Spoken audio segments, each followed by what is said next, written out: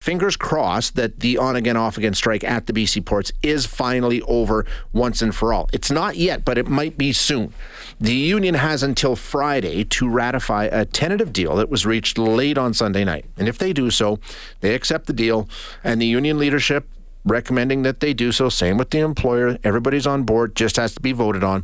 If they accepted it, would bring an end to a labor action that started way back on July 1st now. 7,400 port workers walking off the job at 30 BC ports on Canada Day. They were out for 13 days. And then if you remember, things got a little crazy. We got a tentative deal and they went back to work, right? That deal was rejected, not by the membership. The union leadership said, no, we're not even going to let them vote on it. So they ordered the workers off the job again. They walked out. That walkout within hours was deemed illegal, right? No, you didn't give us 72-hour strike notice. Your walkout is illegal. Get back to work. So they did. They went back to work. It went to a vote, that tentative deal. It was rejected. Still no strike notice, still on the job, everybody's still working, and then they got a new deal that was reached on Sunday night. So it's been a little chaotic. The whole time that the ports have been sort of held up in limbo. What's going to happen? What's around the corner for us? It's estimated that about $10 billion in trade was lost during the 2 weeks they were shut down. 2 weeks, $10 billion. Business groups, politicians, our premier, all kinds of voices from coast to coast to coast saying, listen, we need this to end and end permanently. We can't have this. It's too destructive. So now that we're waiting for this ratification vote that has to be done by Friday, how are those groups feeling today? We're going to speak with Dan Kelly, President and CEO of the Canadian Federation of Independent Business. Dan, thanks so much for joining us. I appreciate your time. Oh, it's good to be with you. Obviously hopeful, optimistic that this is behind us now. We'll have to wait and see what happens Friday, but are you feeling pretty good right now? Well, yes, it certainly is good news that the union has recommended the deal and that there is a deal at all. At the same time, gosh, once bitten, twice shy. Never say never. I mean, this has been just the most crazy ride of supply chain challenges over the past 3 years, and this issue is just affecting even small and medium-sized companies, my members, in a pretty profound way. So yeah, it's good news, but I'll breathe a lot easier on after the vote. Totally fair point. You're right, because we thought we had this done a couple of times, only to have it fall apart again. I'm wondering, the walkout obviously was bad. When the ports were closed for the 13 days, that was tragic. We get it. But since then, in the 18 days since then, this uncertainty and this looming specter of another strike, that's got to be almost as bad, right? That uncertainty can't be good either. Oh, look, uncertainty is the enemy of business. Yeah. It means that you have to constantly be thinking about what kind of alternatives you might have. Just to give you a story, I mean, I talked to one of our members, a business owner that in British Columbia that makes teas and specialty drinks that are sold in convenience stores, single-serving drinks that are sold in grocery stores, convenience stores. He brings in 45,000 glass bottles a week for his beverage business. And this is his busiest time, and that has slowed. Even those 13 days where the strike happens doesn't mean that on day 14, with workers back to work, that everything is just smoothly passing through the ports.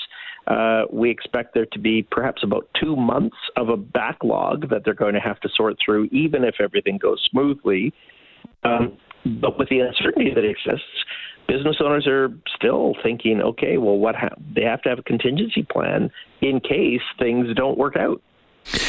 So are there people that are sort of, we're going to see a flurry of activity next week if this does get settled, that people are sort of keeping their, just waiting to see? Because I would. I mean, if you're in business, you don't know if you want to place the order because you don't know if it's going to arrive, right?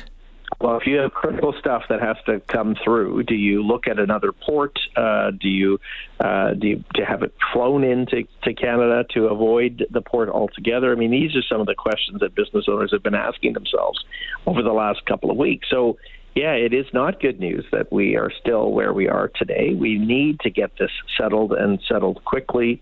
But the damage has been significant. You talked about the $10 billion during the period of the strike. But still, things are moving. While they're moving slowly. Optimistically, we're going to have a deal on Friday, and then we'll start to get back to normal. But gosh, I mean, we had prior to the pandemic, we had, of course, the rail blockade that caused supply chain challenges. And then, of course, the pandemic created a huge amount of supply chain challenges with empty shelves and all sorts of things for month on end. We were finally starting to get back to normal. Then we had the BC port strike. I mean, what's the next knock that the economy is going to take? And our government, our federal government, has just been absolutely terrible in trying to respond to this. They have been so pro-union that they've not wanted to say more than hopes and prayers that a deal would be passed. There's been a little bit of language from the minister, but very little action. Day one, the federal government should have been putting back to work legislation in place. And in fact, even now, we are recommending that they put in place essential services rules such that the ports will not be permitted to be shut down. We can't afford it. Yeah, and there's no question that the government's getting criticism. They're also getting praised, Dan, by some people saying, they handled it quite well because you do have to respect collective bargaining. So it depends on how you view unions and how the government needs to navigate that. But at the end of the day, I'm wondering in terms of international reputation and what we may have seen there, because we've heard that from some people, including the Premier of Alberta, saying, listen, we're not viewed as a reliable trade partner. And you mentioned, some of the railway strike and some of the other things that we've seen. There's been more than one issue. Do you think that's true? Like when you're speaking with businesses, are other businesses around the world saying, I don't know if Canada's a place that we can deal with right now? Well, it's not just international businesses; it's Canadian businesses, Shane. Does it make sense to operate in Canada right now with the fact that we can't get anything done? We can't get major projects approved. We even basic services seem to be in short supply. We go from passport mess to port strike, and the federal government's fumbling along the way. Yes, of course, we need to respect collective bargaining, but there are other federal services that are deemed to be essential services, and therefore the right to strike is not there. There's other ways, arbitration and other tools that are used to ensure that there are good agreements that balance the rights of employers and employees. We need to make sure that we have some of these pathways, and ports and basic infrastructure, I think, is just so critical that we need to think of adding it to the essential services rules that we have in Canada. Those are the same rules that we have, for example, for border guards and other police forces, firefighters, all the rest. You got it.